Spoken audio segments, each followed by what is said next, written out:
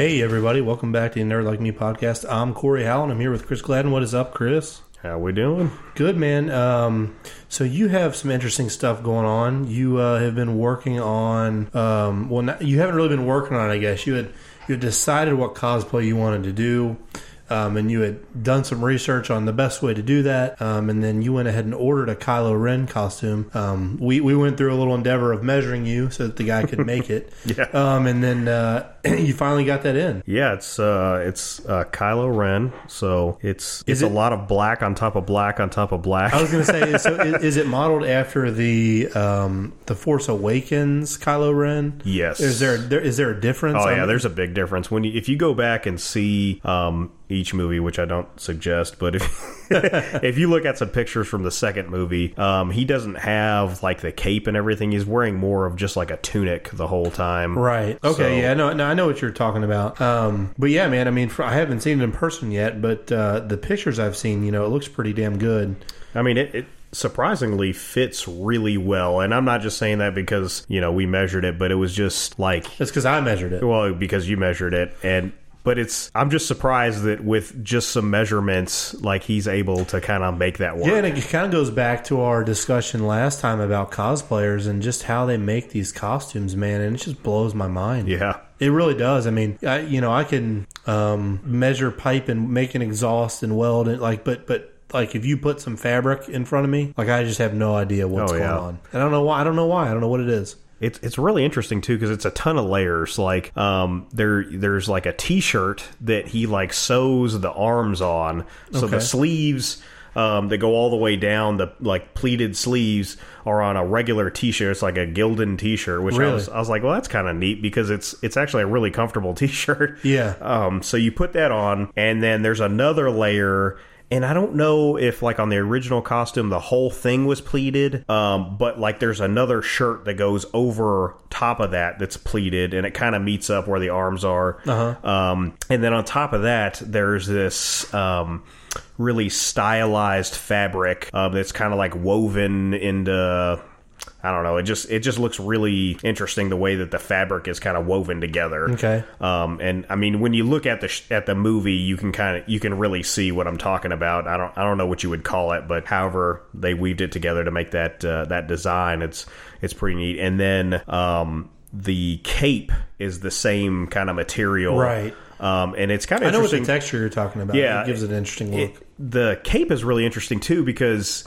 I kind of went back and I was just kind of thinking he was just wearing like a regular old cape, but it's more of like I don't know, like what a Middle Eastern kind of scarf thing that you wear, and then there's a hood on top of it also. So everything fit really well except for the helmet, which is one thing I was scared of because any of you guys that haven't met me or haven't seen pictures of me, I have a giant head, and so I was a little worried about that. And so right now I've got my helmet at home and it's kind of being stretched out. I heated it up. It's made of resin, so I've heated it up and I put some material in between to kind of help stretch it as it cools, so hopefully it's going to fit a little bit better, but I think I'm going to have to send that back, and it's not the guy's fault. I mean, I just have a big ass head, so I don't put that against him, but I think I'm going to have to take my Black Series helmet and modify that to fit better. Yeah, I mean, honestly, from the picture you posted with the Black Series helmet on, I mean,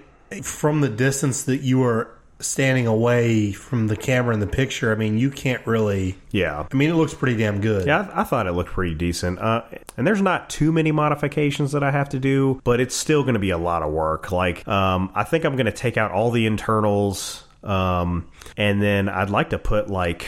padding in there, like real helmet padding in there to make it a little bit more comfortable. It's a lot bigger than the other helmet that I got. I don't know if it's more accurate to the movie. I'm probably less accurate to the movie just because it's made by like Hasbro, but sorry about that. It has a lot more room in it for me to put like a fan and a speaker system so that we can, I can have that kind of Kylo Ren voice. Yeah, so you've also ordered the voice changer, right? Yeah. And hopefully that'll be here by Monday so I can start messing with that and just get that really scratchy old radio voice which I think is, I mean, that's like one of the coolest things to me about Kylo Ren is his voice.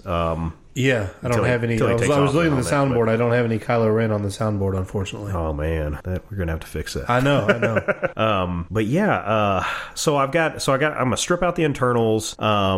And then I need to take off the chrome piece so that I can paint that separately. I need to... Is it not chrome? It is, but it's got like black in between. Like it's one big piece, and it's kind of, I don't know, there's like a speaker in the forehead, so I'm going to have to like fill some of that in. Holes, so I'm going to have to paint that a little separately. So, I mean, it's going to be a little bit of a job in there. And then Kylo Ren doesn't have like regular visors. He's got like a silk screen kind of thing.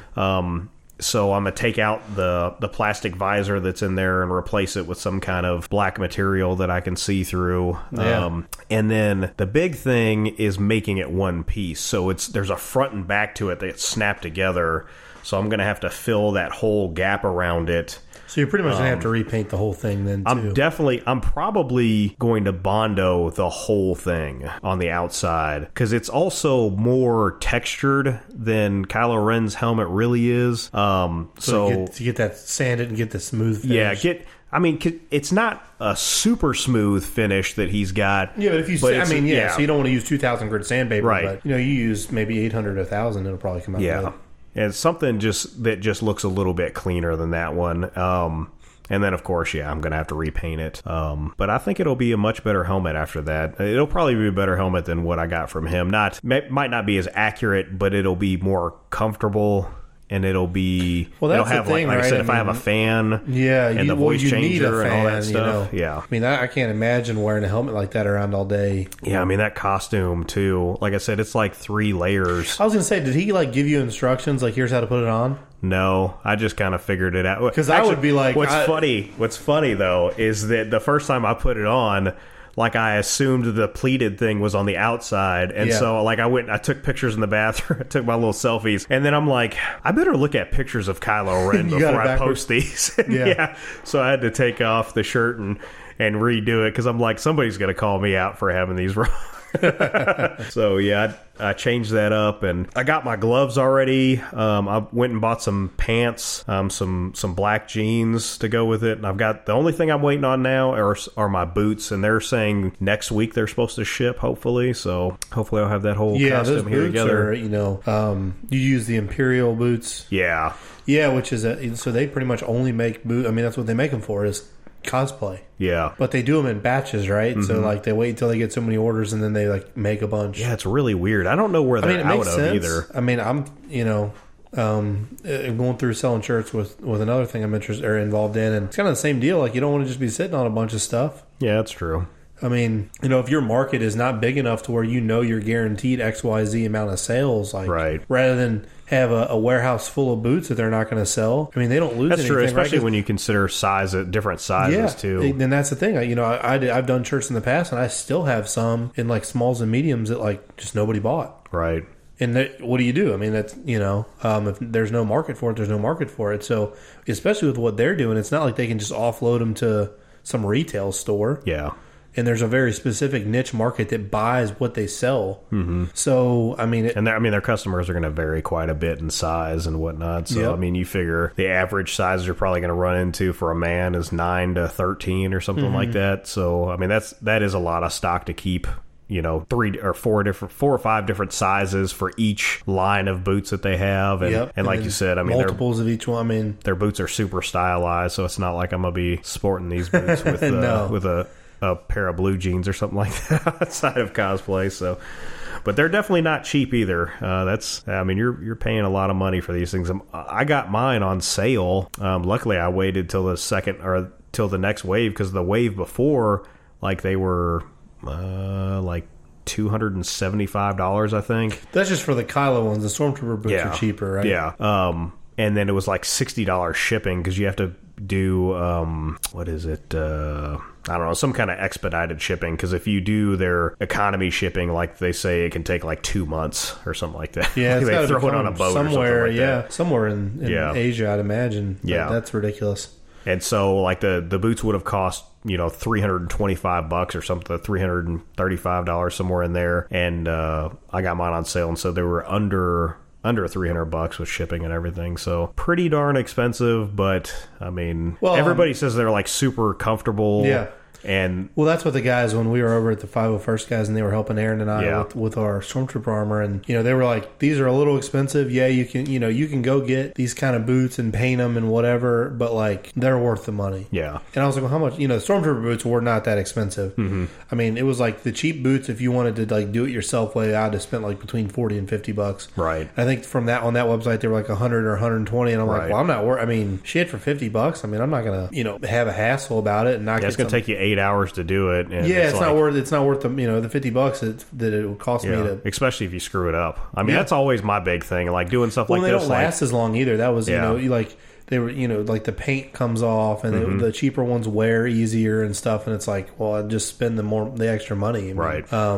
But anytime I do a project like that, I'm always just scared that I'm gonna mess it up, and then it's like, well, now not only do I have a crappy pair, but now I'm spending the $300 on the next pair. We talk about that all the time in anything we do, right? Where it's like, do you try and save a little money up front, or do you just do it right from the beginning and suck it up and bite the bullet? And usually the correct answer is suck it up and bite the bullet and do it the right way. Yeah.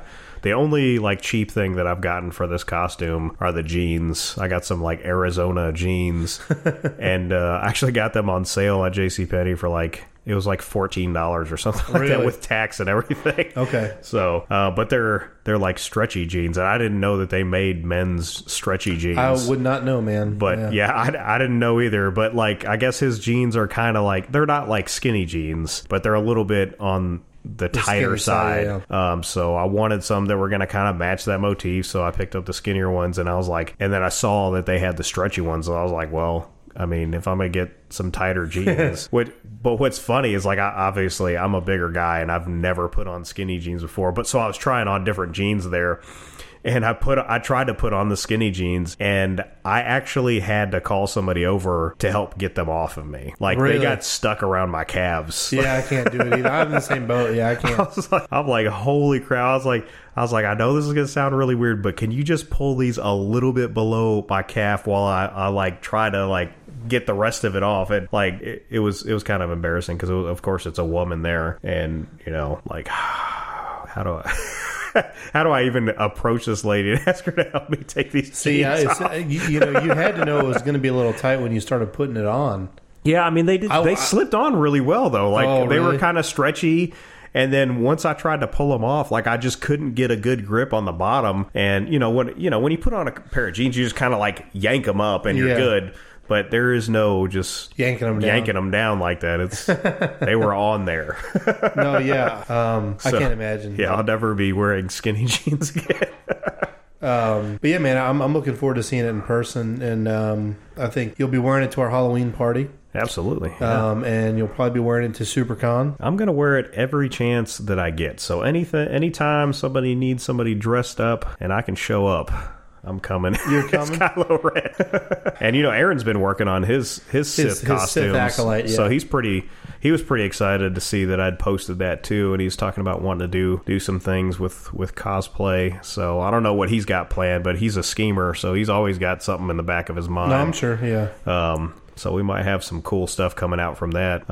He was talking about shooting video and stuff, and I'm like, I don't know if we're going to be doing like parkour and shit or what he wants to do. But no, but yeah, that I think you made it. I like the Kylo Ren that was a good choice.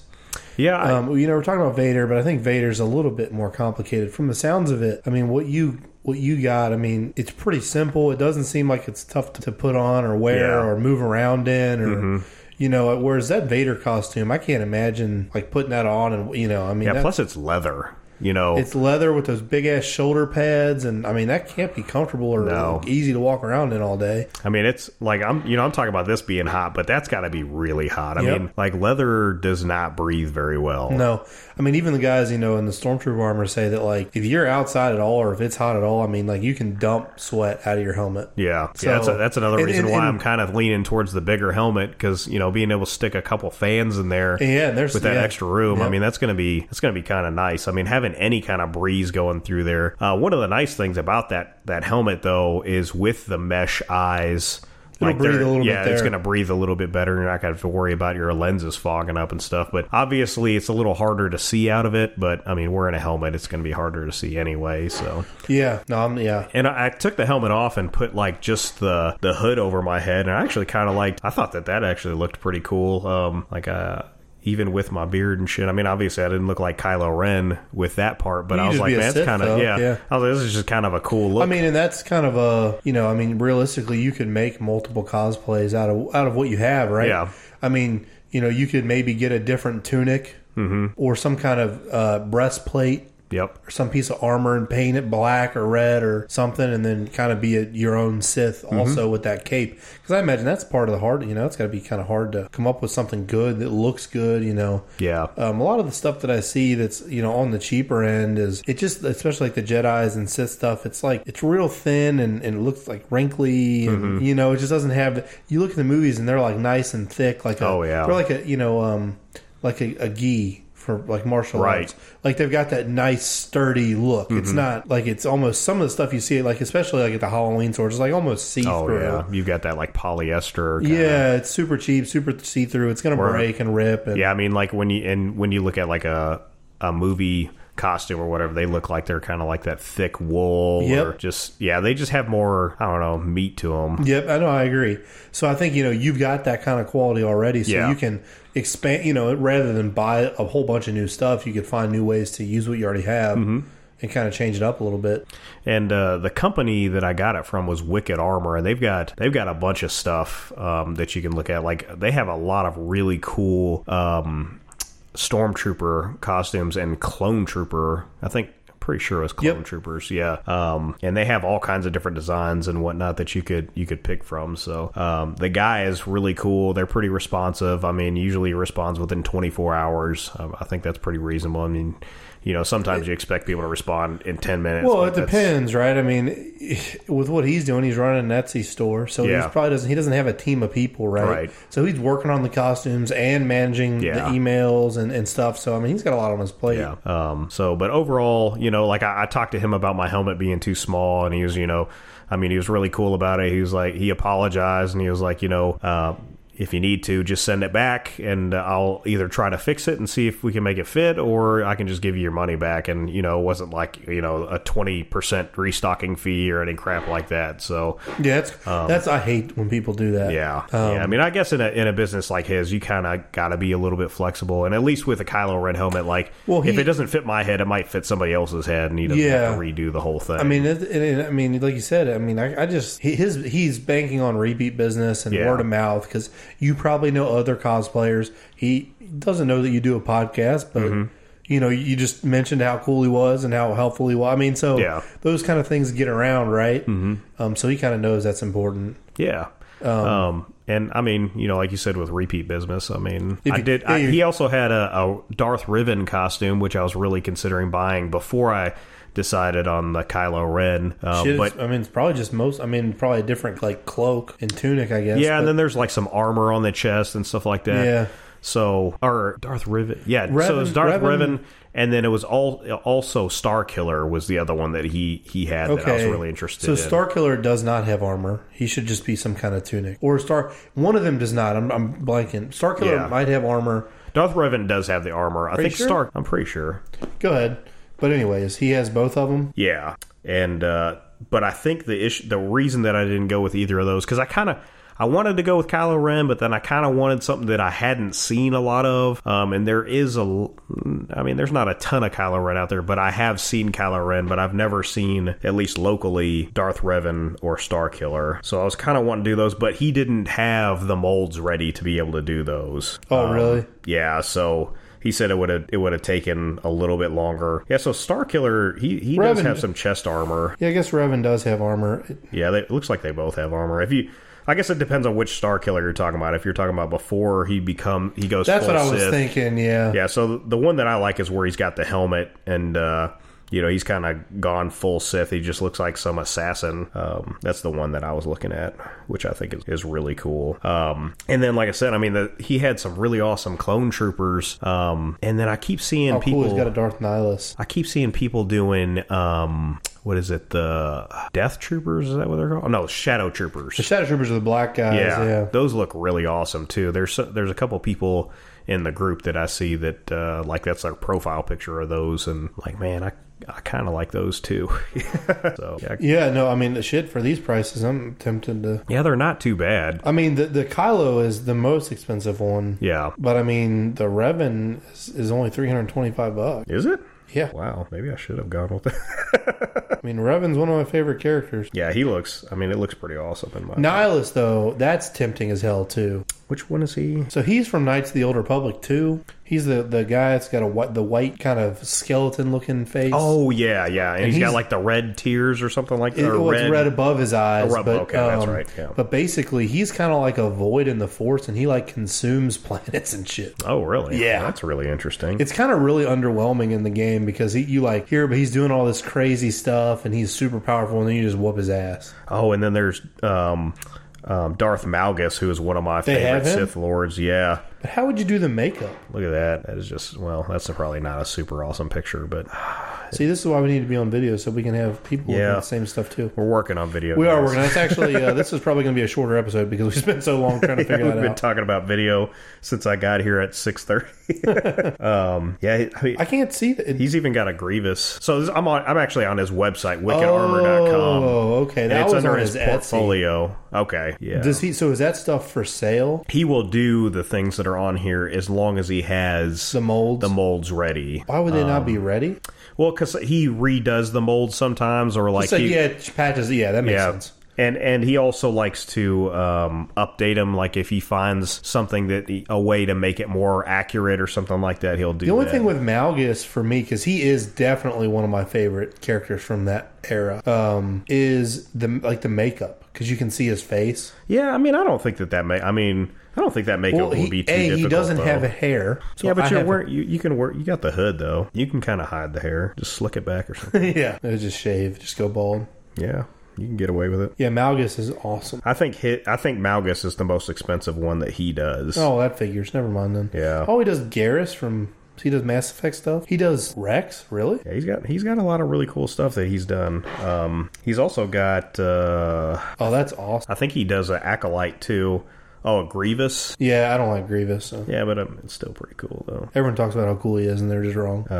Yeah, I mean, he does a lot of stuff, and like I said, I mean, his stuff is pretty good quality. I'm kind of sad, because I'm pretty sure that even though I'm stretching this helmet out, I'm not going to make it work. Tusken Raiders. But it looks really good. Is this the armor from from Alien Covenant? Is that what the engineers wear? I don't know. Kind of like that. Let me click on it. Probably. Oh man, he's got a full size Han Solo and Carbonite. That is one thing I will have in a house. God, those are, to get a good one, man. That's going to cost you some money, but that would look so awesome. I've seen people make them though. Yeah, where like if I get like, that's the hard part. Like, why don't you just get the refrigerator cover? Yeah, no, because I want one that like is on the wall. Yeah, with like the electronics in the side that blink and shit. I mean, they're little spotlight, some lights around the edge. I mean, yeah, it's something I've always wanted. I've got a tiny little refrigerator that one of my ex-girlfriends. Oh yeah, the little mini fridge. A long time ago. Yeah, I've almost bought. It's even got the little lights from ThinkGeek. Is that where you saw it? Yeah. It doesn't hold shit though. It holds like maybe like 4 bottles or like 10 cans or something. I've seen some of them that are like USB, and I'm like, that can't do anything. Yeah, you're putting like 1 soda in there. Yeah. But yeah, so check Wicked Armor out. I mean, he's got some really good stuff, and we verified the work quality now. So I mean, he does awesome work. Seems Chris is happy with his experience. So if you guys are looking for, I'm pretty picky too. So he is, yeah, that's for sure. Which isn't a bad thing, especially when you're spending that kind of money. Yeah, when you're spending a couple $1,000s on a costume. Yeah, better look. Yeah. So, anyways, outside of that, in other recent news, we went and saw Venom last Friday. Yeah. And I think from our impression, we were both pretty pleasantly surprised. I was very surprised. It was way better than I expected. I'm not saying that it was a great movie. Please don't go that far. But it was way better than I expected. And I think a part of it was because they were scared to put enough money into it to make it right. I think that's one of my, I'm saying is an issue that I see with it. Money on what front? Like, where were they stingy on the budget? CGI was... It was like television show quality. I don't know that it was that bad. Some of it was a little bad, but it wasn't. Venom was done well. In the dark scenes, I think he looked fine. But when he was fighting, I guess spoilers here. If you guys are, it's fine. It's been a week. Yeah, you lose. We're going to talk about spoilers, so just stop if you haven't seen it and don't want any spoilers. But when he fights the other, I don't even remember what the other one was called. It wasn't Carnage. It was some other term. Yeah, like he was that. some kind of gray Ravager, something. Yeah, something like that. Anyway, when they were fighting, I wasn't feeling it. And there was a couple times where like the symbiote came off of them, and it was like crawling around. And some scenes I really liked it. Like early in the movie when you see it kind of crawling around, it looks pretty good, but later in the movie, it just doesn't look as good. And then the other thing that kind of bugged me, and we kind of talked about this, was it was really short, and I'm pretty sure it's because they cut scenes. One of my first issues with this, of course, other than the eyes, which still bugged me, but the other issue was that they made it PG-13, and I think they had to cut a reasonable amount of the movie to make it PG-13. Yeah. I mean, that's Tom Hardy, I think, even commented on them having to cut out a lot of the good stuff, yeah. right? Yeah, he said something about them cutting out like 30 or 40 minutes, and that's what I was saying. I was like, man, it feels like we're missing about 30 minutes of this movie. But to take it away from the negative, Tom Hardy was awesome in it. He was. He did great. I think he was a perfect choice for that character. Yeah.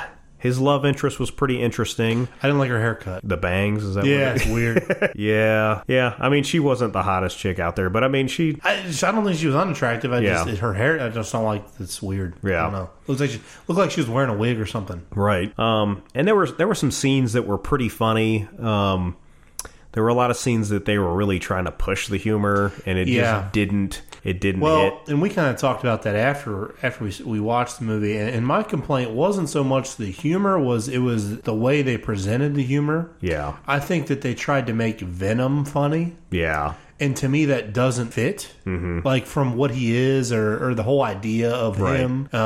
It just seems like he could have been funny in kind of like a dark humor sense. Right. Like he's not going to be making jokes. Yeah, I mean that doesn't make sense. You think some of the things he says based on the situation could be funny, but I really think they should have focused on Tom being funny talking to Venom versus Venom being funny talking to Tom. And then Venom being awkwardly funny occasionally. That's what I'm saying. Like, he says something like really vulgar or ridiculous. Right. And the one time he did say something like that, I actually laughed pretty hard because that was like one of the funniest parts of the movie. But it's just like, I mean, you figure an alien, like this is the first time that he's probably had contact with humans. Like he's not going to understand our humor. So he's not going to be trying to, he's not going to try to have punchlines. No. You know what I'm saying? Like he's going to say weird things and it's just going to be like, well, that's so culturally odd that it's funny. That's what I mean. Yeah. He would say things or do things that are in his character, but they're out of based on the context of what's happening. Mm-hmm. They're funny. Yeah. They're ironic or something. I mean, something, right?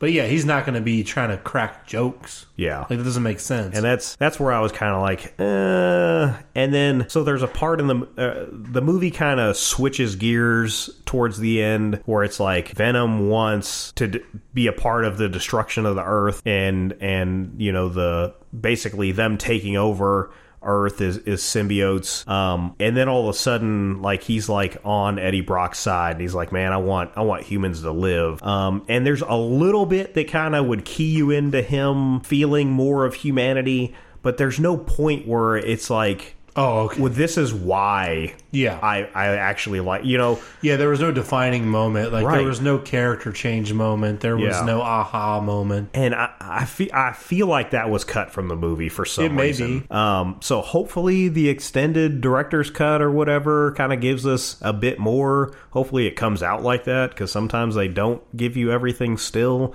which I don't understand. With this much extra footage, I mean, I get it when it's like, we cut 10 minutes, but if you've cut 30, 40 minutes of film, I mean, surely you have to understand the value in releasing that afterwards.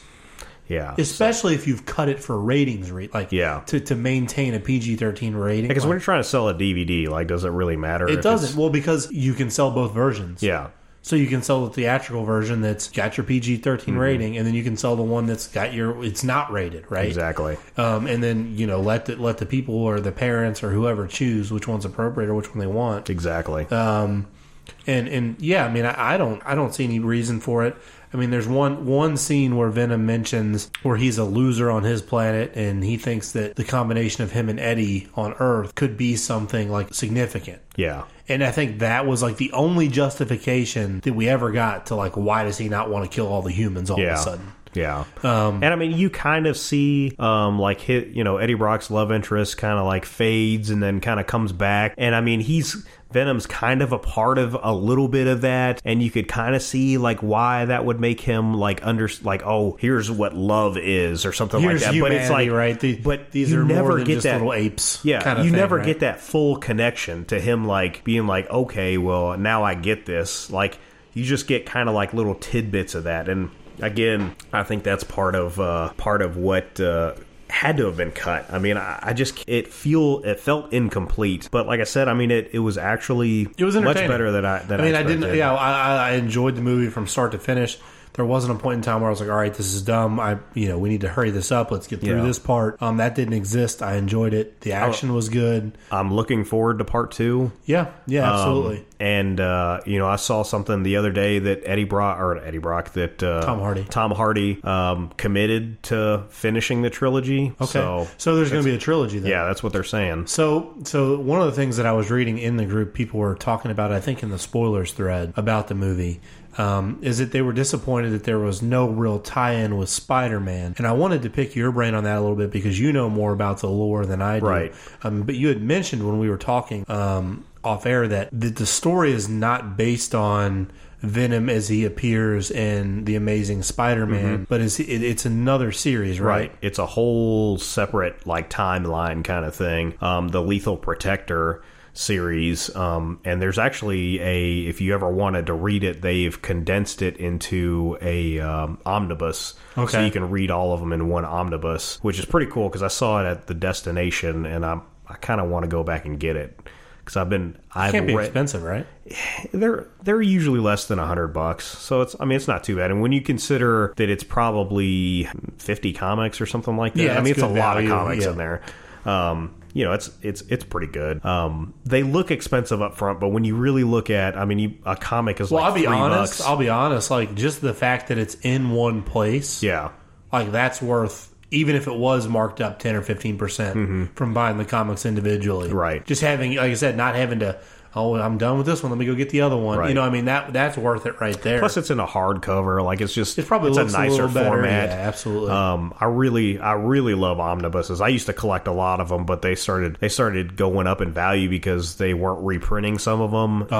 Like Ed Brubaker's Captain America series. Like there's 5 books and. When I sold the collection, I sold it for like $1,200 for $5. Really? Yeah. I mean, I was just like, man, if they're going up to this price, like I'm just not. I've read them all. They don't need to sit on my shelf at that. But like, I love the look of omnibuses on a shelf, but not enough to like just sit on that kind of money. Not as much as you like the way $1,200 looks in your account. Exactly. Yeah.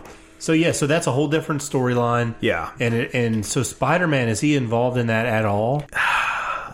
See, I haven't read that whole series, and that's part of why I want to go back and read it. But from the comics that I did read of it, I don't remember ever seeing Spider-Man. And see, to me, he might have been mentioned, right? But I don't remember him ever showing up. And I'm not saying that he never did. So if you've read them all and you're like, he was in issue 5, like I just don't. I mean, these came out when I was in middle school or something like that. One of the interesting things too, and I don't know how all this works, and it's something that I haven't done any research on, but I do know that it was a Sony film. So this is, I guess Sony's retained the rights to Venom, but not Spider-Man. Well, it's Fox that had Spider-Man. Okay, right. Yeah. So Sony was the X-Men, right? Or was that Fox also? That was Fox also. So does Venom, Sony only has Venom? They have Venom and... I could have swore it was Spider-Man. Maybe. Anyways, Well, yeah. it's another studio that has these rights. So, I mean, it's not like Sony and Disney are going to, like, buddy up to put Spider-Man, as we've seen him in the Marvel Cinematic Universe, into the Venom movies. Right. So even if we do see Spider-Man, he's not going to be the Spider-Man that... Well, can they even do that? Yeah, it's going to be some weird cameo kind of thing if you see him, probably. Yeah, you know what I'm saying? Because kind of like in Deadpool where they had the X-Men. Yeah. It was just kind of like, well, here's the X-Men. And they only have a couple, right? Oh, no, in that one... Yeah. That was funny, that one scene, yeah.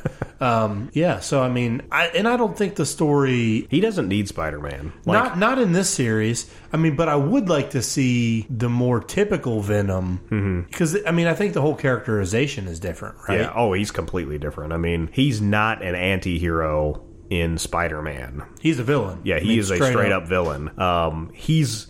not as crazy as Carnage. Right. He's not as villainous as Carnage, but he's still a villain. I mean, especially if you remember the old Fox cartoon, he was always just chasing after Spider-Man. That's all he cared about. He never helped people or anything. But in this, he's an anti-hero. He is kind of an incidental hero. Like, he is trying to make things better, not because he wants a better world, but because it makes his life better. Yeah.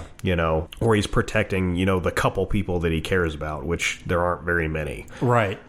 So he's a much more interesting character in the Lethal Protector than he is in Spider-Man, and that's why. Well, I think they both have their merits, right? Yeah. I mean, I have, as much as I like the idea of the anti-hero, but I also like the idea of this guy that's crazy powerful. Right. Like he's just out to fuck Spider-Man up. No, I mean, that's cool.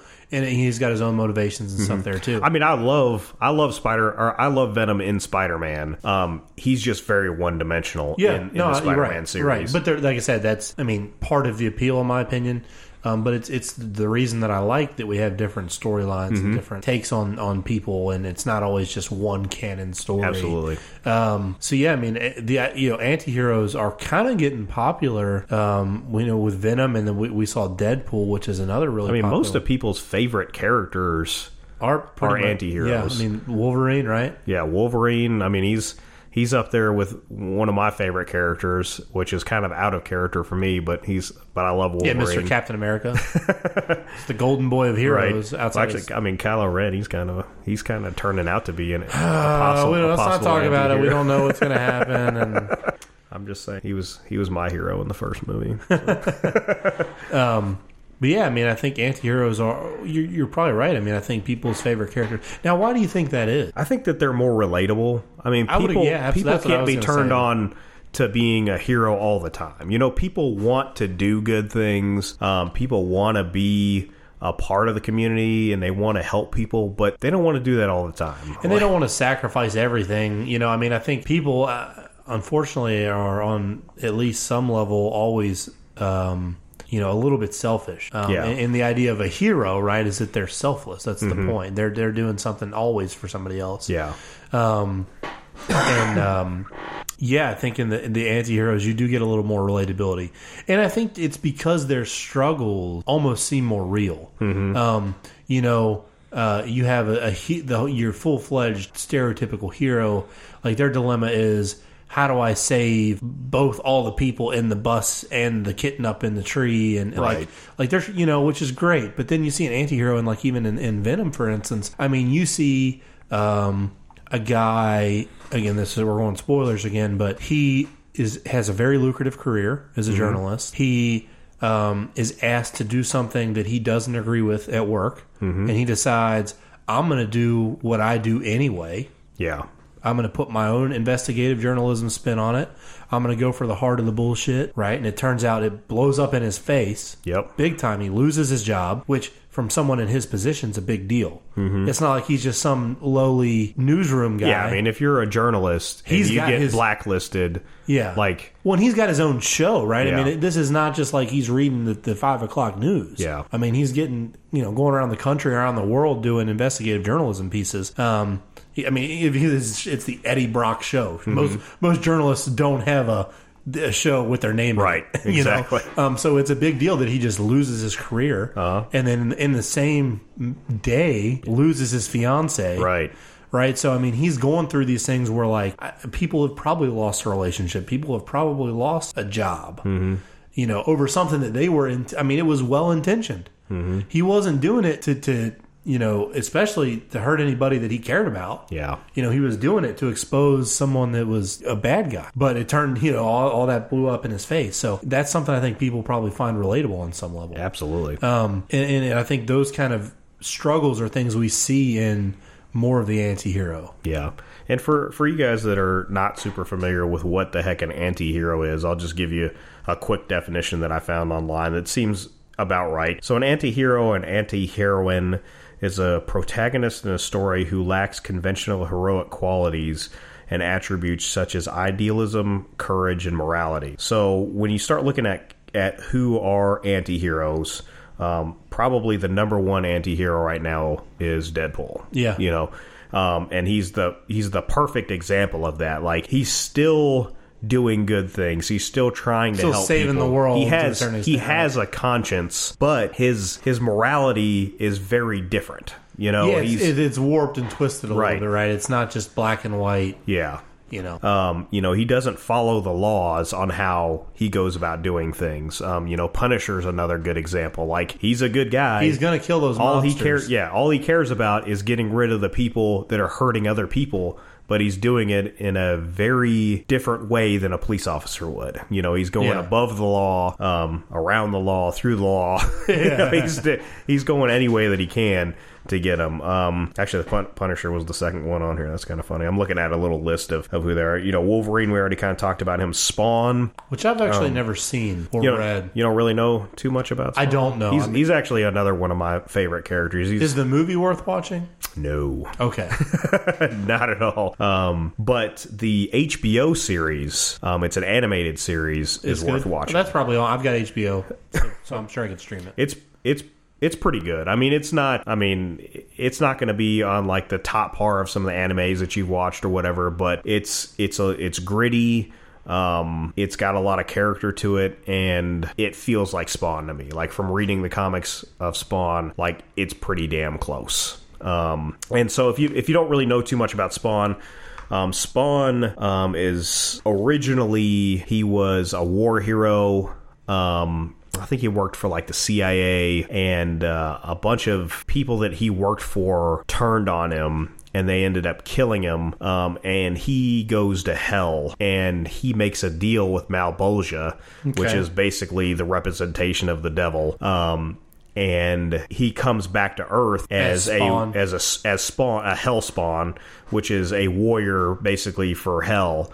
But he still keeps his mind, so he still has some of his morality and stuff. And he was a decent person on Earth, but he did a lot of horrific things in the as name. A warrior, yeah. You know, yeah, exactly. And so when he died, he was married, and I can't remember. I think he had the daughter. I think the daughter is his. But anyway, when he comes back, his wife has a daughter, and I can't remember if it's his. It's been a long time since I've read these. Anyway, he comes back. He wants to meet his wife again, but he kind of sits in the shadows. He hides in alleyways and stuff like that, and he kind of helps the homeless, because there's all kinds of gangsters and stuff like that are picking on the homeless. And then there's, you know, super villains that kind of start showing up, and they're doing all kinds of crazy things. And he ends up fighting Violator, which is one of Hell's, like, generals or whatever. Okay. And it just gets kind of crazy from there. I mean, eventually angels start hunting him because he's still a hell spawn. Actually, Angela was originally a Spawn character. Angela? Yeah, and she is now a Guardian of the Galaxy, I believe. Oh, really? Yeah. Wow. Which is weird because, you know, she went from Image to Marvel. Ghost Rider is another interesting anti-hero. Rorschach, if you remember him from The Watchmen. I've never watched that whole thing. Yeah. It's so slow in the beginning. Yeah, I mean, it's pretty slow through the whole thing. And I just probably don't have the attention span to do it. It's probably one of my favorite movies, though. I don't know. It's one of those. It's kind of either you love it or you hate it kind of thing. Venom. I don't think I would hate it. I just like I have a problem like if there's nothing to draw and keep my like it's got to get going. Something has to happen. I have to understand the relevancy of it. I hear you. And I also don't necessarily like movies that are stylized like that one was. It just seems a little over the top. So you probably didn't like Sin City, which was hyper stylized. No, not at all. Yeah, I love that movie, but so again, John, that was one of the ones I actually never made it through because I just it was just too much. Yeah, I mean it has a lot of slow points too. So I can definitely get that. John Constantine, which is another character that's kind of got that heaven and hell. Yeah, it was a great one. I like that movie. Yeah. I actually just watched it again the Pretty other good. day. Yeah, it's on Netflix, yeah. Blade, the vampire hunter. Blade don't pay no taxes. Half vampire. Yeah, right. And Deathstroke. I don't really know a lot about Deathstroke. He's a Batman villain, so I was kind of surprised to see him on here. But Deathstroke's also in the Arrow too, right? Is he? I never watched any of the Arrow. But a lot of people compare him Slade to Wilson, Deadpool. Which is kind of funny because he has very similar names to Deadpool. Oh yeah, and even just like he's got swords and guns. Yeah, and, I mean, Slade Wilson and Wade Wilson. It's just kind of. And then I was looking at this list kind of further down. I'm not going to go in. I'm not going to name everything off in here, but they also named Batman as an anti-hero in here, which is kind of interesting. I would actually. It's kind of funny when you're talking about that. I was going to say because you're talking about the Punisher. He does good things, but he doesn't follow the law. He kind of does, and I'm like, that's Batman to a T, right? Yeah. So Batman has a lot of morality to him, though, but he's so conflicted in his morality. So I can kind of see why people would consider him an anti-hero. I still think he leans more towards a true hero, but I guess I'm kind of more seeing him from that like Justice League feel where he's kind of he's not exactly the Dark Knight as much as I guess it just depends on which story you're looking at him through. Well, yeah, which I mean you could probably argue for a lot of our heroes depending on which version we're talking about, right? But I would say just I would agree, and I mean it's not surprising that he's one of the most popular heroes, right? Especially talking about DC heroes, he's really the only one worth a shit. So yeah. One more just because I see him here at the end is Lobo. He's one of my favorite DC characters, and he's kind of like, I don't know that I know him. He's kind of like a Deadpool kind of character. I mean, he's just super over the top. I've got the statue out in the house. I was like, yeah, that looks familiar. Yeah. He also has a English bulldog named Dog, DAWG, which of course I love because I've got an English bulldog. Why didn't you name her Dog? That's just a little too on the nose. But yeah, I mean, anti-heroes are really interesting. There's a lot of different story arcs that you can follow with an anti-hero that you can't follow with a typical superhero like Captain America, Superman, Aquaman, those kinds of characters. Whereas, there's a lot of that feel within the X, a lot of characters that are really conflicted with where they stand, with humanity. Like, even though they're a good guy, they still are like, man, humans are kind of assholes, Yeah, absolutely. Like I said, Magneto was on that list too, which is kind of interesting. I mean, I don't know if I would call him an anti-hero, but I mean, if you're kind of, right? I mean, it really depends on the storyline you're following. And at what point in the storyline, because they may be an anti-hero for a portion of the storyline. Right.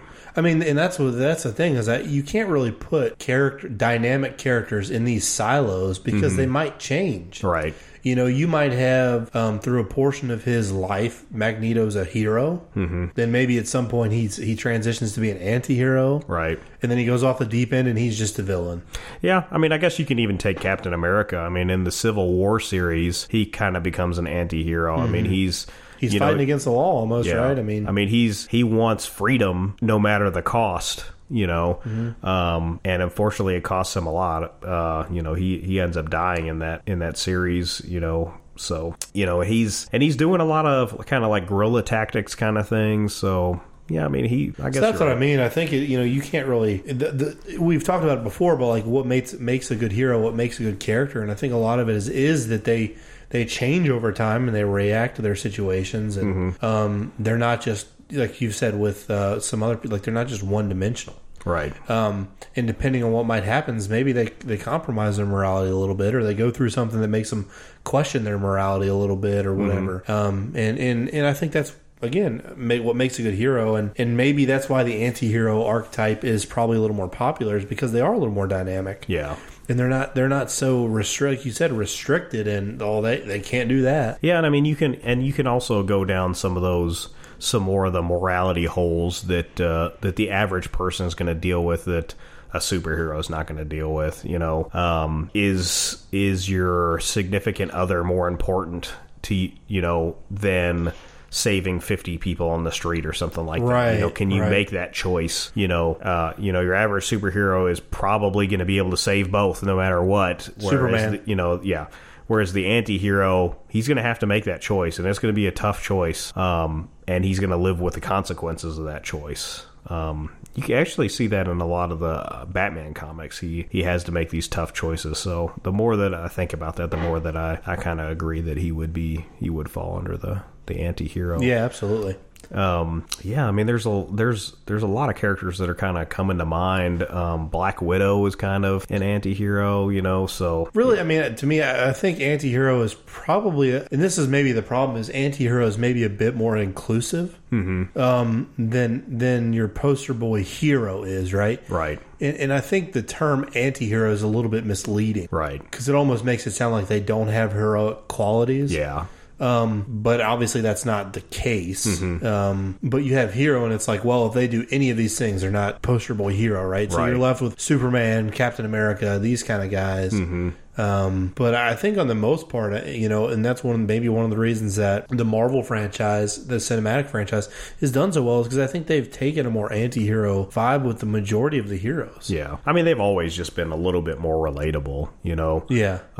Their characters are not perfect. They're not super overpowered. Wonder Woman, yeah. It's kind of, I mean, I've always loved Marvel. Some of my friends when I was a kid used to kind of not make fun of me, but they were big DC fans, and I just never really got it, like why they were big DC fans. But it was funny because they would have more Marvel stuff, but they were like, well, I love the DC comics. And it's like, okay, well, you got all these X-Men action figures, but you don't have, you have one Batman. Like, I don't know. I had the Bat Cave, I had the Batmobile, I had the Bat Plane, I had all the Bat stuff. Yeah, I mean, Batman, he's like the one exception, right? Like everybody kind of likes Batman. Yeah. No, I agree. And because he breaks that mold that the DC characters typically fit of being that stereotypical hero poster boy kind of figure, and plays almost directly into the anti-hero kind of thing. Because I think most people realize that your morality and your consciousness, or your conscience and all that, your decision making, it can't be perfect all the time, right? And people are inherently flawed. Yeah, and to be fair to DC, some of the newer series that have been coming out, they're like there is a lot of morality and stuff like that. It's not just like Superman is like infallible. Yeah. Like not the Justice League, the Lantern Corps. They're very different from when I first started reading them. Like, it was like, if you're a Green Lantern, you were always like a super goody two shoes, and now it's not so much like that, which is actually really interesting. Some of the Lantern stuff is really good, even though they have like the weirdest power ever. Yeah. But they make them pretty damn interesting, and they're actually pretty powerful too. So there's a lot of different dynamics that you can kind of find with anti-heroes, and I think we've kind of repeated this, but I think that's what makes them so special, is that it's kind of like you feel like you are dealing with some of the stuff that they're dealing with. Yeah, even absolutely. though you're not fighting villains, right? No, I 100% agree, and I mean. And I'm happy that we see that in the movies, and I think obviously with Deadpool, and I mean you have a lot of characters that it shows that it sells, and it is, and the other things don't, right? Right. It's just becoming blatantly obvious. So especially for a general audience, that's the other part, right? Is that stereotypical hero goody two shoes only. There might be some people that like that better, but it's certainly not the general public. Right. Yeah. But yeah, I mean, I'm happy with Venom. I'm happy that the anti-hero kind of take on heroes in general and protagonists. That's what really the way to talk about them. That's the way we're heading to characterizing them, I think. Right. And I don't doubt that we'll keep seeing more of it. Absolutely. I mean, and we're gonna start seeing more of these spin-offs like Venom. Yeah. Well, any character that they can give a story to that's been moderately successful or popular in a comic book, we're gonna get a movie. Yeah, because I mean, it's they're just gonna a start. matter of time. There's only so many epic events that they can write these movies about. You know, and you know, people might just say, you know, they're selling out. They're just buying up, you know, every license or whatever, and they're going to do this and that. But, you know, just like Star Wars, I'm just happy that we're getting these things made. I mean, I'd much rather go see that than some other like generic war movie. Right. You know, I mean, 100% of the time. Yeah. Though I would like to see some more World War II movies come out that are well, good. I think for a while with that genre got saturated. Oh, yeah. And I think that's the reason that we've stopped. I mean, you know, there was like it was probably when I was in middle to high school, like the first couple years of high school, you know, you had like Saving Private Ryan, you had Band of Brothers, you had Call of Duty. Mm-hmm. You know, you had all these, like, it was all World War II. Like, if it was a war movie, if it was a war video game, like, it was World War II. Right. And then closer to the end of my high school days, you know, we started transitioning to more of a modern warfare kind of theme, and I think that's getting saturated. Call of Duty tried to go down the future warfare route, and I don't think it really worked very well. Yeah, I mean, like when they started running off walls and stuff like that, I completely lost interest in that series. I used to love Call of Duty. I get it. It's not like the best, but it was always pretty fun for me, and like I said, until they started doing all this running off walls and shit, and then it's starting to be like Halo, and Halo's cool, but it's just never been, like, other than Halo 1, I've never really been a huge Halo fan. But talking about World War II, have you ever seen Fury? Parts of it, not the whole thing. Is that the tanks, right? Yeah. Yeah. I really love that movie. I'll have to watch it. My dad was he was a tanker in the Army, and so, you know, I kind of have some affinity to that. One of my favorite tanks is the Sherman that they're riding around in.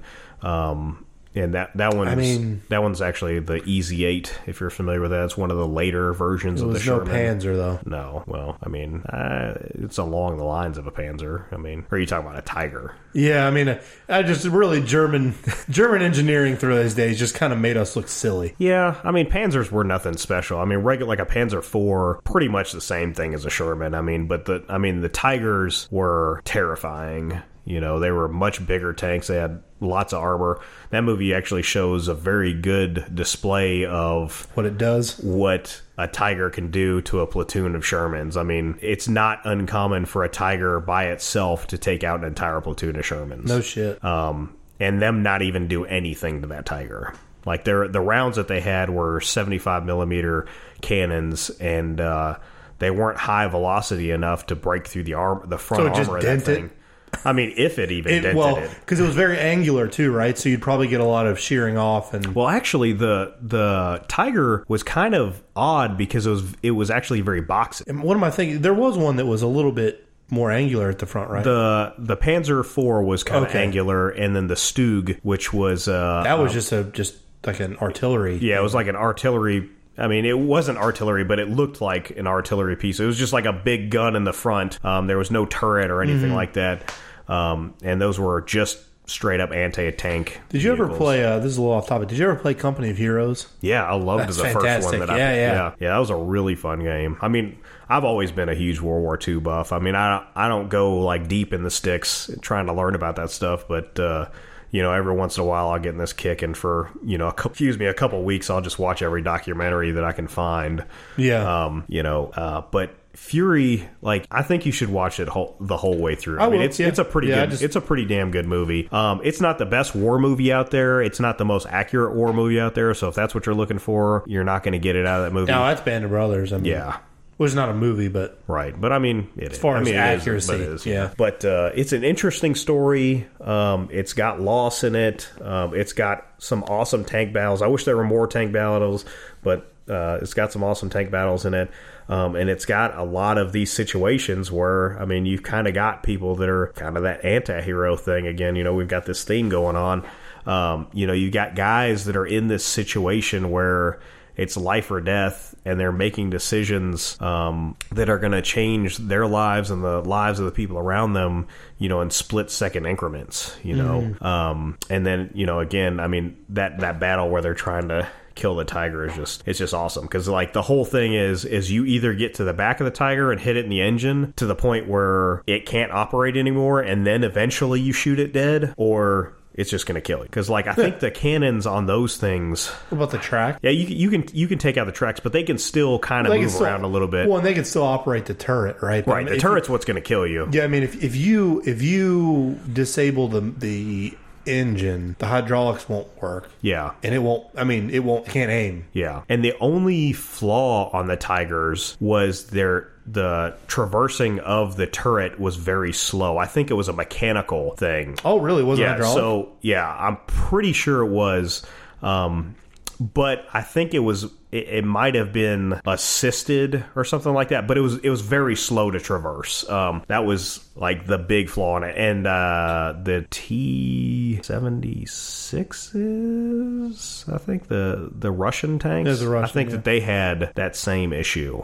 They were very slow to traverse. Okay. Yeah. I don't know anything. You probably know more about all that than I do. The tanks we have today are pretty ignorant. Yeah. I would not want to be on the wrong end of one of those. Yeah, I mean, an Abrams M1A3 Abrams fires a 120 millimeter cannon. Compared to the 75 millimeter cannon. Oh, and it doesn't miss. Yeah. Except for in the fog. Oh, does it not do so well? Fog. Well, hopefully there's nobody listening that's going to go back to the Russians or anything. Yeah, I'm sure they know at this point. But fog messes with the guidance systems. Really? You think you can't see through fog. Thermal doesn't work through fog, so you can't see the target that you're trying to shoot at. Can you just manually aim outside? I mean, if you have some... I mean, because the other tanks are going to be at the same disadvantage, right? Right. So it's not like it's specific to the Abrams. Right, but you're also, you have to follow rules of engagement. If you can't see a tank, you can't shoot at it. That's common military doctrine. And also, it's going to be hard to shoot at it because you have to... Why is that? So you don't hit other shit? Yeah, you don't want to hit innocent people. You don't want to accidentally shoot. You don't want... You're talking about a 120 millimeter cannon. I mean, that thing can shoot like 2 miles. I mean, that's probably its maximum. That's like its effective range, but it can. That shell will probably go way further. I mean, it'd probably go like 7 miles or something like that. I mean, it's just so you don't want to accidentally aim into a village or something like that and completely miss. But they've got like laser rangefinders, so moving the turret up and down to get to the point where you're going to get it to the distances you want, because you obviously don't want it hitting the dirt in front of the tank. But all of those systems require some kind of line of sight. Yeah. And you can get through some fog with a laser, but if it's thick enough, it's just all of those water molecules are going to disperse that light. And you're just not going to get there. So like in the Army, if they're having a training day or something like that and it's foggy outside, they're just sitting there waiting for that fog to go up so that they can continue that training. So it's one of the big disadvantages. And you mentioned the Tigers being slow, and Abrams are not slow. No, no. I mean, all the tanks in World War II were pretty slow, except for the Chaffee was a faster. It was a light tank. But even that's kind of slow compared to an Abrams. Like I think an Abrams nowadays 60, 70 miles an hour, right? On road you can probably get to 55, I think. I mean, you think a tank, I mean, that's really freaking fast for, a 17-ton tank. Yeah, but like back in those days, I mean, you're talking, I think a Sherman might go 20 miles an hour or something like that. And then if you're on uneven terrain, their shock systems and stuff like that weren't that great. So you're maybe going 15 miles an hour. Yeah. And if you're operating with troops around, you're probably going even slower than that because you can't see anything around you, you know? So, yeah. Come a long way, though. Oh, we've definitely come. But it's kind of interesting, though, because, the Abrams came out in, like, the late 70s, early 80s, and tank technology on our side really hasn't changed that much since. We've still used that same chassis, and I don't even think they're really looking at developing any new tanks. I don't know. There may not be a purpose, right? Yeah. I mean, the chassis is probably the easy part. Yeah. But they have added a lot of upgrades. Like I said, we're on the A3 now. You're talking about electronics. I mean, that's where for the ballistics and, I mean, all that stuff. Sensors, cameras, I mean. The A10 Warthog kind of followed that same thing. Like, they haven't really changed that thing very much. But that is a gun with wings on it. Yeah. It's like my favorite airplane.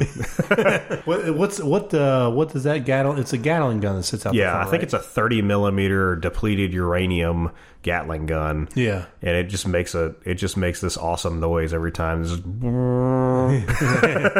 I mean, I don't know if you've seen like the effect on target that'll have. Oh yeah, those things are nasty, man. But I've seen some like these little shacks and shit that they're just destroyed. Yeah. There was a video of it hitting like this big long line of tanks in the Gulf War, and I mean it was just crazy. Like you just see a bunch of dust kick up, and then there's just nothing but flames. Really? Yeah. And I mean it took out like a line of like 10 tanks just going down the street, and just all of them are gone. that thing is insane. They're tankers' best friends. Yeah, I'm sure. But yeah, I mean, talking about like kind of going back to the Abrams a little bit, like some of the upgrades that we've had in modern technology is like in Iraq and Afghanistan, they've added reactive armor, which is kind of neat. So it's this technology where I had that in Battlefield 4. Yeah, saved my ass. But so if a projectile hits the armor, it reacts and does a counter explosion to disperse the kinetic energy, of the round or the RPG or whatever is coming at it, which is, I mean, just kind of crazy. Like if you just don't really know physics, I mean, it's kind of like hard to wrap your mind around. But it's just kind of an interesting idea that you're using an explosion to dissipate another explosion, or even stopping from the other explosion from happening altogether. If you explode before the primer goes off on the RPG or whatever, doesn't even hit. Yeah. So I don't know. I think it's pretty damn cool. No, it is. Yeah. I was love driving the tanks in Battlefield 4. Could drive them backwards through all the maps without hitting anything.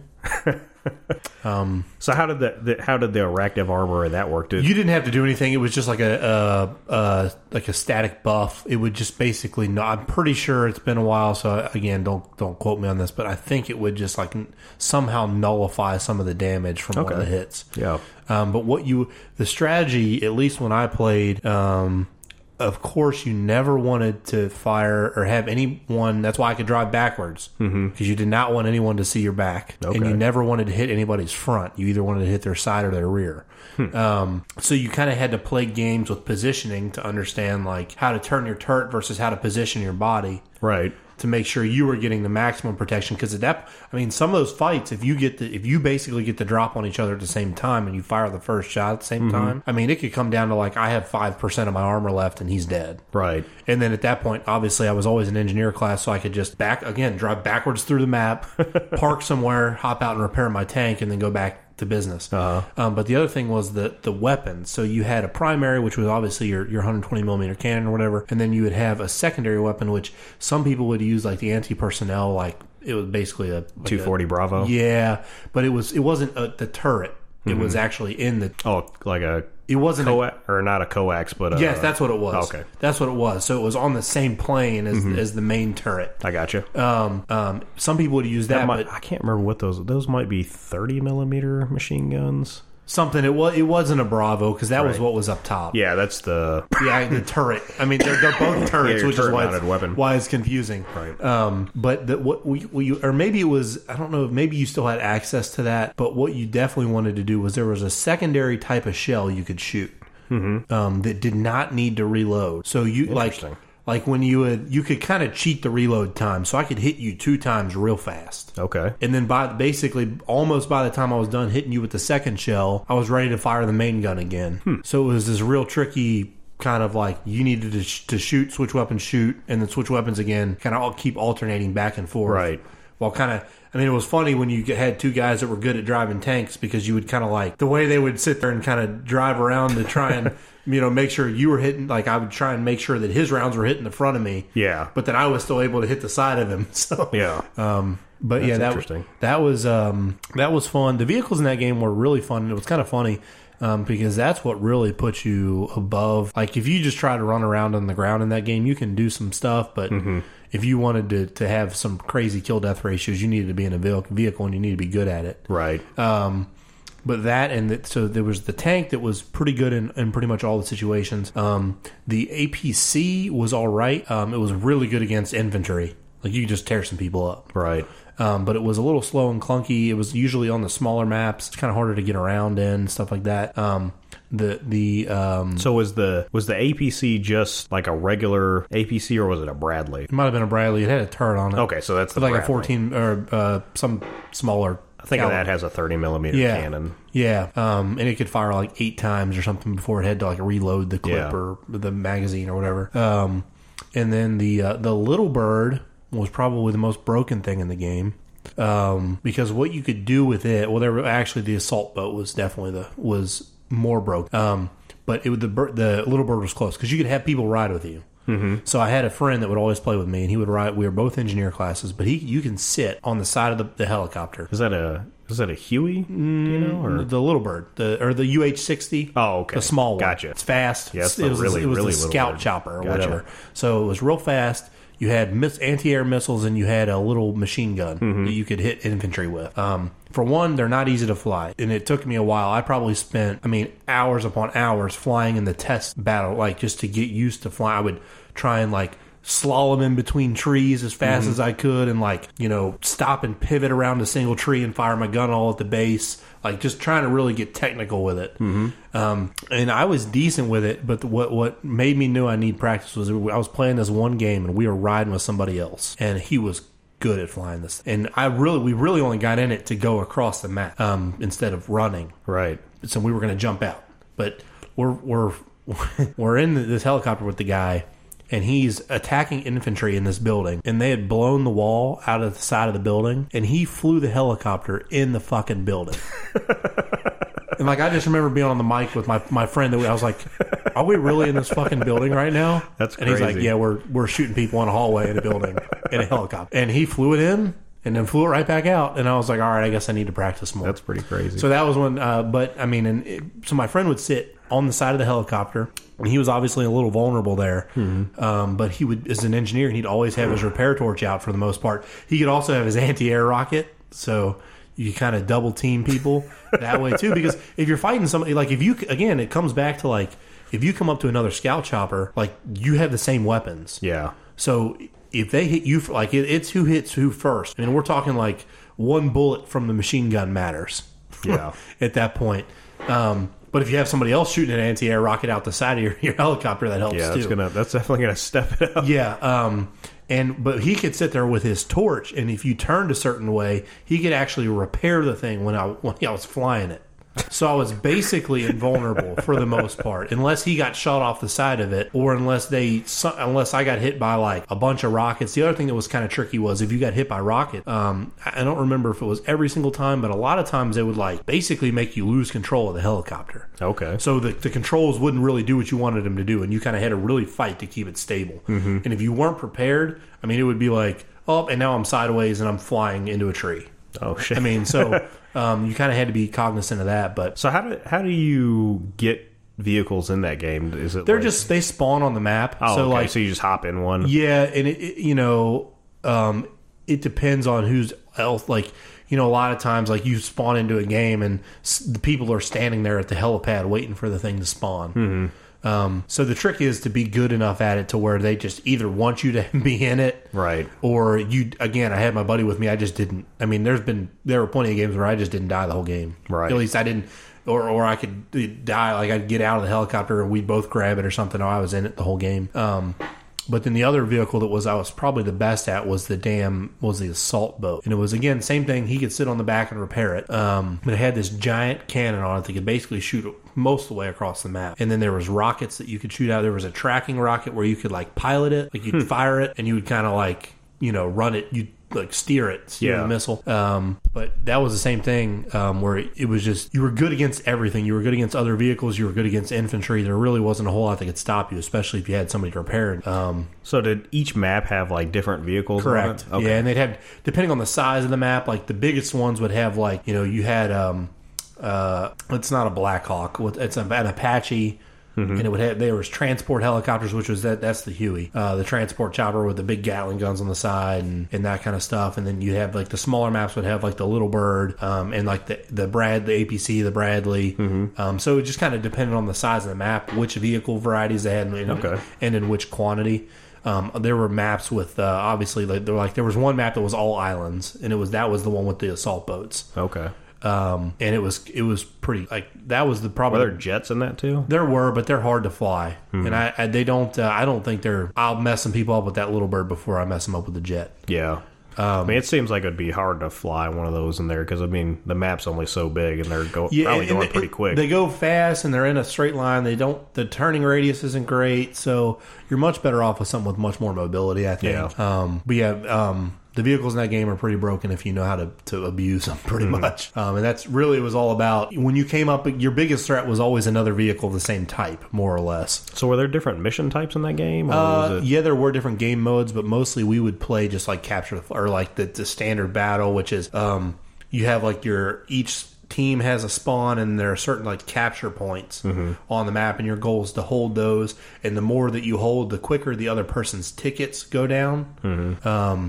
And then whoever gets to 0 tickets first loses. Okay. So you did have to have like some infantry to go grab those objectives. Correct. And stuff like that. Yeah, I forget. I think there's a lot of 64 players. So there's 32 people on each team. There might be 10 vehicles at most. Okay. On either team. So there's plenty of people that are not in vehicles. Right. And the more fun thing, I was always an engineer, so I had usually some sort of rocket launcher, and then an assault rifle. But I also had these little, I forget what they were called, but they were like these little smart bombs that were basically proximity bombs, where if any enemy vehicle went by it, it would blow up. But what you could do is you could throw it on somebody that's already in a vehicle and it'd blow up. But what was even more fun was like basically booby traps. So I'd just run past a vehicle and just toss 3 of them on it. Right. And then as soon as somebody got in it from the other team, it'd just blow up and they'd die.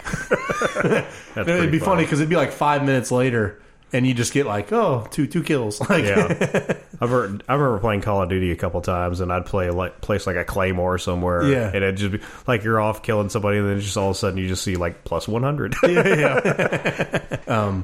But yeah, man, that was a ton of fun. I liked the variety in that game versus a Call of Duty. There was a lot going on, and yeah.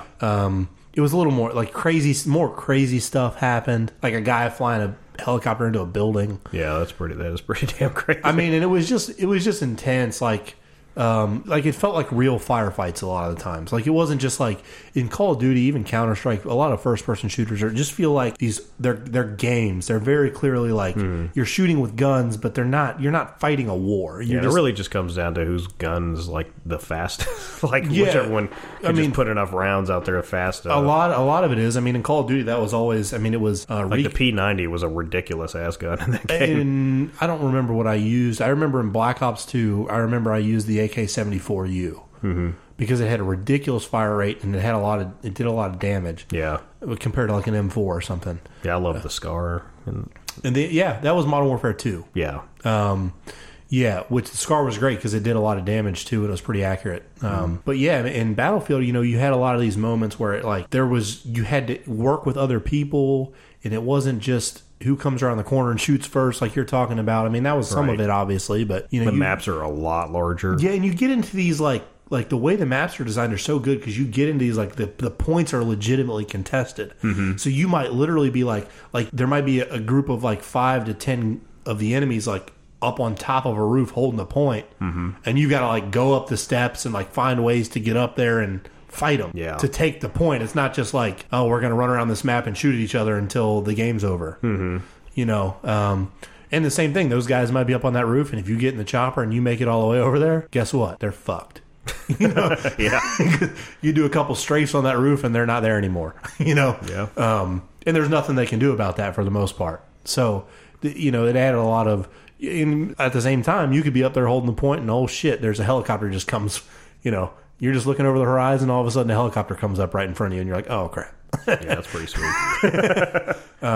But it was a lot of fun. I'm kind of disappointed because I don't think any of their more recent Battlefield games have kind of replicated that. Mm-hmm. In the last couple times I've went to play Battlefield, it was just the servers didn't feel so full. So it was Battlefield 1 that you're talking about? That was 4. 4? Okay. Mm-hmm. Yeah, I haven't played 1, and I haven't played the newest one, Battlefield 5, either. Yeah, I've never played any of them, but... Really? Sounds like I've been missing out. Yeah, you like them a lot. It's not real war. I mean, if you want that, you need to play Arma. Mm-hmm. But it's about it. It's the best mix of like war realism and also like arcade fun that you can get in a game. You know, whereas Call of Duty and most other shooters are going to be more on that arcadey fun, silly style. You've got Battlefield that tones that down. There is some degree of realism. Also, one of my favorite things about DICE is this: they sound fucking phenomenal. Like, just the sound in that game is unreal. I had you haven't heard my surround sound at all, but when I was in college, I had my computer set up in the room to where my surround sound was around it. Okay. And I mean, dude, the jets flying over would like shake the fucking house. Pretty cool. Yeah. And I mean, and then you're sitting there and there's, tank cannons and shit. I mean, it was pretty intense. Yeah. It's not as fun with a headset. It works. Yeah. But just that open, loud boom. Yeah, I mean, a headset's just not going to give you the bass. It doesn't. No. That a subwoofer's going to get you. No, and I mean, and even, all of it, the speakers are, even my front left and right speakers are 8-inch drivers, so that they're not small speakers. Right. But yeah, I mean, I do miss that part of it, because nothing has sounded as good as that. You felt like you were there. I mean, that's pretty sweet. Yeah. Yeah, I never really, when I used to play like Call of Duty and stuff like that, I never really had like a good sound system. Like now I've got like some Bose systems and stuff like that, so it'd probably sound a little bit better, but now I don't really play video games. Yeah, and it's hard to set up. I mean, that takes, I've got a receiver and it's 16 gauge speaker wire run everywhere. I mean, those speakers are fucking big. Yeah. So that it's not like it's easy to put, and especially with a computer, you need to be in the middle of it. With a TV, it's on a wall. Mm-hmm. I mean, I don't want, I like playing at a TV. I don't want to play on a couch. Right. Because I just can't. People always advocate for consoles like that. Like, oh, I want to chill on my couch. And I'm like, yeah. If I'm being competitive, like, I cannot sit on a couch. Yeah, I always pulled up my little computer chair in front of it. So yeah, I mean, but I do miss it, and I hope that they can go back. I was kind of disappointed with Battlefield 5. I haven't done too much research into it or watched too much, but I know some people were pretty disappointed because it seems like it's going a little bit more the Call of Duty way. Yeah. But I was really looking forward to a potential like World War II setting, but like Battlefield 4, because the first Battlefield game I ever played. So Battlefield 5 is World War II? Yes. Okay. And Battlefield 1 was World War 1. Okay. Or something. It wasn't like machine guns and stuff. Mm-hmm. But the first Battlefield game was Battlefield 1942, which was that was the first one I ever played. Yeah. And it was obviously World War II. The start of World War II? Yep. Or the start of America's World War II. Yeah. And then after that, you had Battlefield Vietnam and stuff like that, which that was awesome because you could fly the helicopters and you could play like, the rock music and stuff out of it. Oh, yeah. That's pretty cool. But, those were the games I started with, so I was kind of hoping to get back to those things, but in a more realistic kind of visceral sense than a little bit more stylized that they've gone with, which I understand, I guess, from a sales perspective, but it just kind of sucks. Yeah. You just haven't played PUBG, which we need to do. Yeah, we have been talking about that for a little while. It's hard to frickin' find time, and now I'm working on my master's, so there's another time sink. No, yeah, I understand. And we got video. We got to figure this video thing out, which I think we have figured out. Yeah, really, we just have to get the equipment. We're like 95% there. Yeah, I think we've got it worked out. I think luckily, realistically, what we had planned initially was not going to work. Yeah. So I think we've actually, we made a lot of, it's funny, we hadn't made progress in like 3 weeks, and then today it's like, all right, we got it. Yeah. Stumbled on some good resources that I think really, it was kind of, pretty much exactly what we were looking for. Yeah. So I think we should be good to go on that front. We just got to get the stuff and make sure it works and get it set up and do it. So we're hoping by the end of the year we can have at least something going on. Even before then, we were gonna take video at the convention. At Louisville SuperCon. So even if we don't have the podcast that we can do live on video, we're going to at least be able to take video and maybe at some of our events and stuff, we'll be able to do some video and stuff like that. But yes, definitely by the end of the year, I'd like to be able to get that something going. Yeah. But I think, one of the other things I want to touch on real quick, we'll kind of wrap it up shortly because we're running out of time. I know it's getting kind of late. Is Attack on Titan. Oh, yeah. You had mentioned it, and again, I haven't watched the whole thing, so I don't really want to talk a ton. Because I still don't know what's going to happen. But I had tried to watch it before, and I just could not. I had watched the first episode. I couldn't pay attention. And I'll be honest, I still don't really even know what happened in the first episode. Yeah. Because I couldn't really pay attention. But it was one of those things where I was like, I just need to keep watching this. I had the same thing happen. Like, when I first tried to watch it, I was like, man, this kind of... I just wasn't feeling it. And I mean, it could just be that the first episode is just not a good episode. I don't think it drags you in. I don't think you really understand. You don't get a sense of like, the epicness that's going to come. Yeah, but once you get a couple episodes in, it's like, it's kind of addictive. Well, things like what I've really liked about the series is they're really good at like spoon feeding you like these tiny little like twists or this tiny little bit of information, and it's like it just like I feel like literally they've constantly taken like what they've done or what you see in the previous episode, like they take it up a notch and then take it up a notch, and you're like, oh wow, shit, what's going to happen next? Like constantly, like literally, I'm it's kind of funny because Cassidy was like she was going to start. She's watching Tokyo Ghoul currently, which I'm okay with. I can't get into it. The last couple, I watched some episodes with her this week, and I was a little more into it than the first couple episodes that I'd watched with her. So it definitely has gotten better than it was in the beginning. But it's still, I just don't, their powers, I don't really get it. Yeah. They've got there's things coming out of It's not bad. I just don't, I don't know. Maybe it's just not for me, I guess. To me, the tentacle things they have coming out of their back. Like, to me, I'm like, can it not come out of your arms? Or like, can you not morph in some other way? It's just kind of weird. They've got these like out of their backs, and it's, I don't know. But Attack on Titan, so I think she was kind of mad because she's like, you started watching that without me. I was going to watch that next. I'm like, well, it takes you freaking 6 months to get through 10 hours of anime. Right. Like, I'm not going to wait. So I started watching it, and I was on like episode 7 or 8 yesterday. Oh, so you're still on the first season? Oh, yeah. Okay. Yeah, I haven't even... Yeah, that's what I'm saying. Yeah. I don't want to talk about it too much. We're not going in depth at all. No. So, because I don't know what... Yeah, but I just wanted to touch base a little bit that I'm a little impressed with it. And it was kind of funny because today she's like, how much did you watch? And I'm like... Well, it got really good, and I was like watching it this morning while I was eating breakfast, and I was like, shit, I got some emails to send, but this is really good. I want to see what happens next. And I just kept doing that. Yeah. And because it was, and still I'm like, I'm sitting here looking at the time, like I probably could watch 2 or 3. Does it kind of have like a 90s feel to you? Like, I think that was one thing that like really got me into it. The animation is obviously better, but the plot is for sure. So one of the things that still turns me off to this day about the show, though, is the Titan. I don't necessarily like the design. Them being I know I mentioned it was that they were naked first. That's a little weird. But the more I'm looking at them, they're just not fucking intimidating. Yeah. Like I think that's kind of the thing, though. Like they don't want them to be intimidating. Maybe, but they eat people. Yeah. So like, I don't know. I think that's part of what makes them so creepy. Is they've always got this like weird ass smile. They got these dumb faces. They look like the dads next door with like mustaches and weird haircuts. Yeah. And I'm like, what is going on? But they're just so weird. I think that that's what they were going for. They want you to be uncomfortable looking at them. Like, they're not scary per se, but then you have like the colossal one, the real big like the one that you can see all his muscles. Mm-hmm. Like, he looks fucking cool. Yeah. And the armored Titan that busts through the one wall. I mean, that's fucking cool. Yeah. The one that the protagonist is like turning into and controlling or whatever he's doing, I don't even know yet. It's part of the reason I want to watch. It's like, that one looks making his elephant noises. Yeah, and shit. That one fucking is cool. So I'm like, why do all these other ones got to be fucking goofy? Yeah.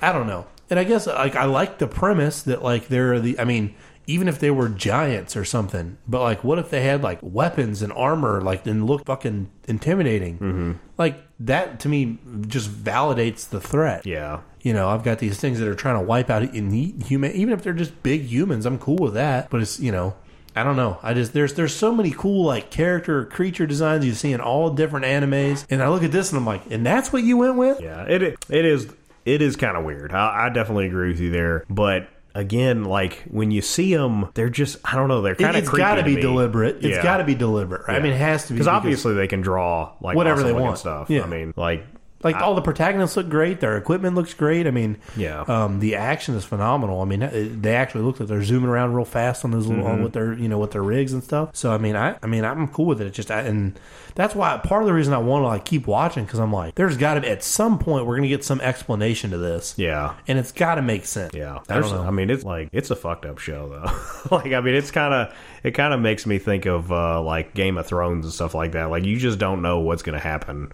No, you don't. Like, I mean, the one episode where the Titans first broke through the wall, and they're trying to like get away, and he's like, "Oh, we gotta go get my mom or whatever," and she's stuck under the log, and I'm like, "All right, well." Then that soldier comes, and he's like, "Well, I'll kill this Titan," and then he like decides not to, and takes him and runs away, and then that Titan just eats their mom, and I'm like, "Fuck, all right." Like, no.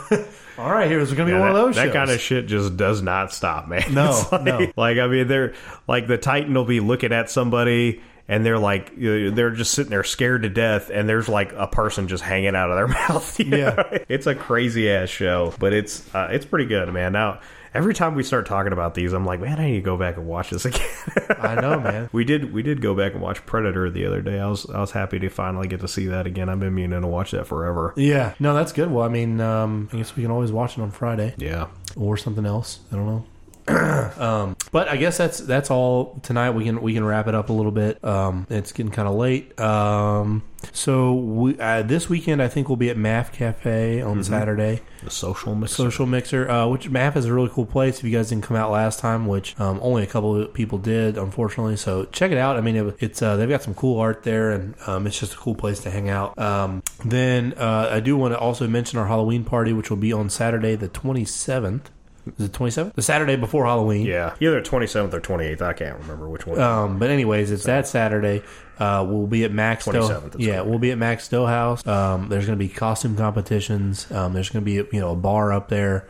That space is going to be pretty much dedicated. Not pretty much. It's going to be ours. So we're not going to be in the middle of a restaurant where we kind of got our own little space to hang out and chill and have fun. You don't have to worry about like other people that are not cool with us. Yeah, or not, that are going to judge whatever you want to dress up as. I mean, we're all going to be up there chilling and having a good time. Hopefully, I know Aaron's been advertising it a bunch in that like orc group, which is the one of the local cosplay groups. So hopefully we'll see a bunch of them up there, because I'd like to see some of these homemade cosplays in person. I'll probably just buy a cowboy hat and just call it a day. Oh my God, come on, man. Whatever. Do something, man. We're talking about all this cosplay, and you're like, man, fuck Halloween. That's a lot of work. I don't know.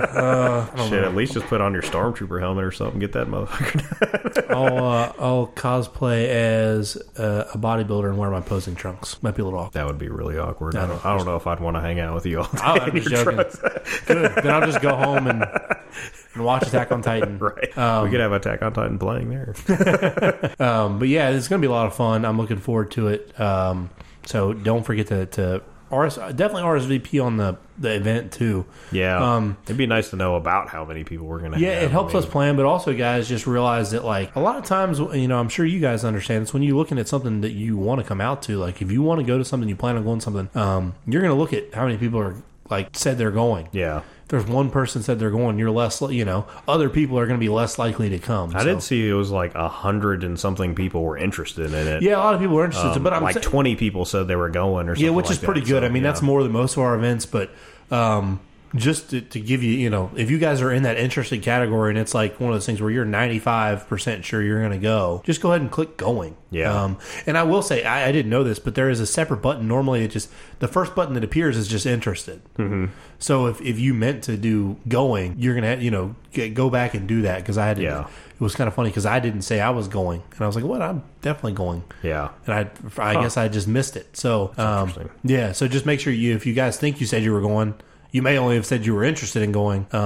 Because that helps us out a little bit, and like I said, it'll help ensure people are going, because we want to have a good turnout. But like I said, at that point, based on the numbers, that's going to be a pretty good turnout compared to what we normally see. Oh yeah. I think that's pretty much it. Anything else? Questions, comments? Yeah, if you guys, obviously, as always, if you guys have questions, comments, you can email us at anerdlikememedia@gmail.com. Messages on Facebook. Again, thanks for those of you that do like the Facebook post in the group. We really appreciate that. And if you could share it also, that helps big time. And then comment too. If you guys listen to the show, that's one of the things. And if you guys have any ideas on how you would like to interact about the things we talk about, that's one of the things that I'd really like to do. Is once we have this conversation, post your thoughts or whatever your comments are. Right. What do you think about Antiheroes? Or did you play Battlefield 4? What was your favorite vehicle? We want to hear that kind of stuff. Have you seen Venom? Yeah. What did you get? We obviously have the spoiler thread for stuff like that. But if you guys have that kind of stuff, comment. So we can kind of discuss it, because if it's something really cool, I think I'll bring it back to the table the next week to kind of like, hey, so and so, we were talking about this last week. So and so made a really good point about this, and yeah, absolutely. Because I think at one point Scott Payne mentioned Unreal when we talked about video games. We were talking about competitive video gaming, and he said Unreal was the first one. Yeah, and we didn't know that. So. I think we brought back the next week. I said, hey, we were talking about competitive video gaming, and Unreal was the one that started it all. We want to interact with you guys as much as possible. And just remember, we're doing this for you guys. We could have this conversation and not spend a bunch of money on recording equipment and stuff like that. Cory and I talk pretty much all day, every day anyway. So we have to think of things to talk about that are going to be interesting for you guys. So if you guys have topics you want to talk about, you have things that you want us to discuss, let us know. If you have comments on what we've discussed, let us know. We'd be happy to get back to you, and we're both pretty friendly guys. So. You are. I try. I'm just joking.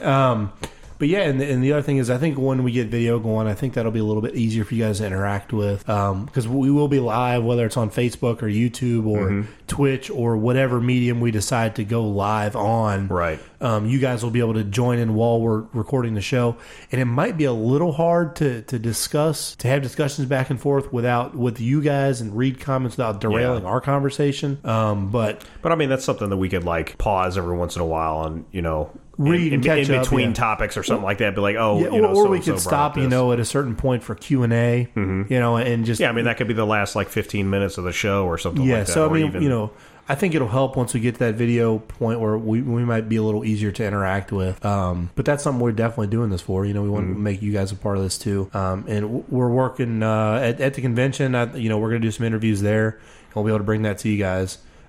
We've kicked around ideas for people to interview and stuff too. So we're working on expanding the content other than just me and Chris talking about video games and comic books. Yeah, but although I enjoy that. I think we're pretty awesome, but I think that there's other people that will. Well, there's other people that have perspectives, right? Yeah. Chris and I cover the gamut pretty well with knowledge between video games, tabletop games, Star Wars. We pretty much, one or the other of us has a pretty good familiarity with all those things. Yeah. So really, we want to bring on people that are experts on those things other than what we know. Yeah, because I know a lot of random shit, but I wouldn't consider myself an expert in any of it. So right, and yeah, that's what I'm saying. We were pretty familiar. We have broad range, and we know a little bit about a lot of stuff. But I'd really like to get some people on, and more of the people that are involved in the process of creating content, or whether they might be an author or an illustrator or something. Somebody that's adding to the community would be. Yeah, is always a cosplayer, someone that does that at a high level, So yeah, we're working on that too, guys. It's just taking time because we both, like Chris said, he's just started a master's degree. I do another podcast. We both work full time. We've got a lot on our plates, so it's a little slower process than we'd probably like. But we're also trying to make sure what we do is good. Which is why you guys are not watching a video from a cell phone right now, because we want to make sure that if we do video, we do it right, and that it basically fits right up there with from a quality standpoint, right up there with the best that you'd see on YouTube or whatever else. But we do appreciate your guys' support. We appreciate you listening every week, and don't hesitate to reach out to us if there's something you want to talk about, or if you just have comments about the way we run the show or things you'd think we could do better. I'm open to suggestions. You're not going to hurt my feelings. Yeah, we might not agree with you, but that doesn't mean you shouldn't say it. Well, it doesn't mean you're wrong either, right? So it's something that we'd like to hear if you think we could do something better. So yeah, guys, don't forget to share the podcast, rate and review it on iTunes. Thank you to those of you who have done that. I actually went back and looked the other day, and there are a few people that have done it. So I appreciate. Awesome. Thanks a lot, guys. Yeah, I appreciate that very much. Anybody else that's listening, if you guys could do it too, we'd appreciate it. And if I think that's all. So we will catch you next week. Peace.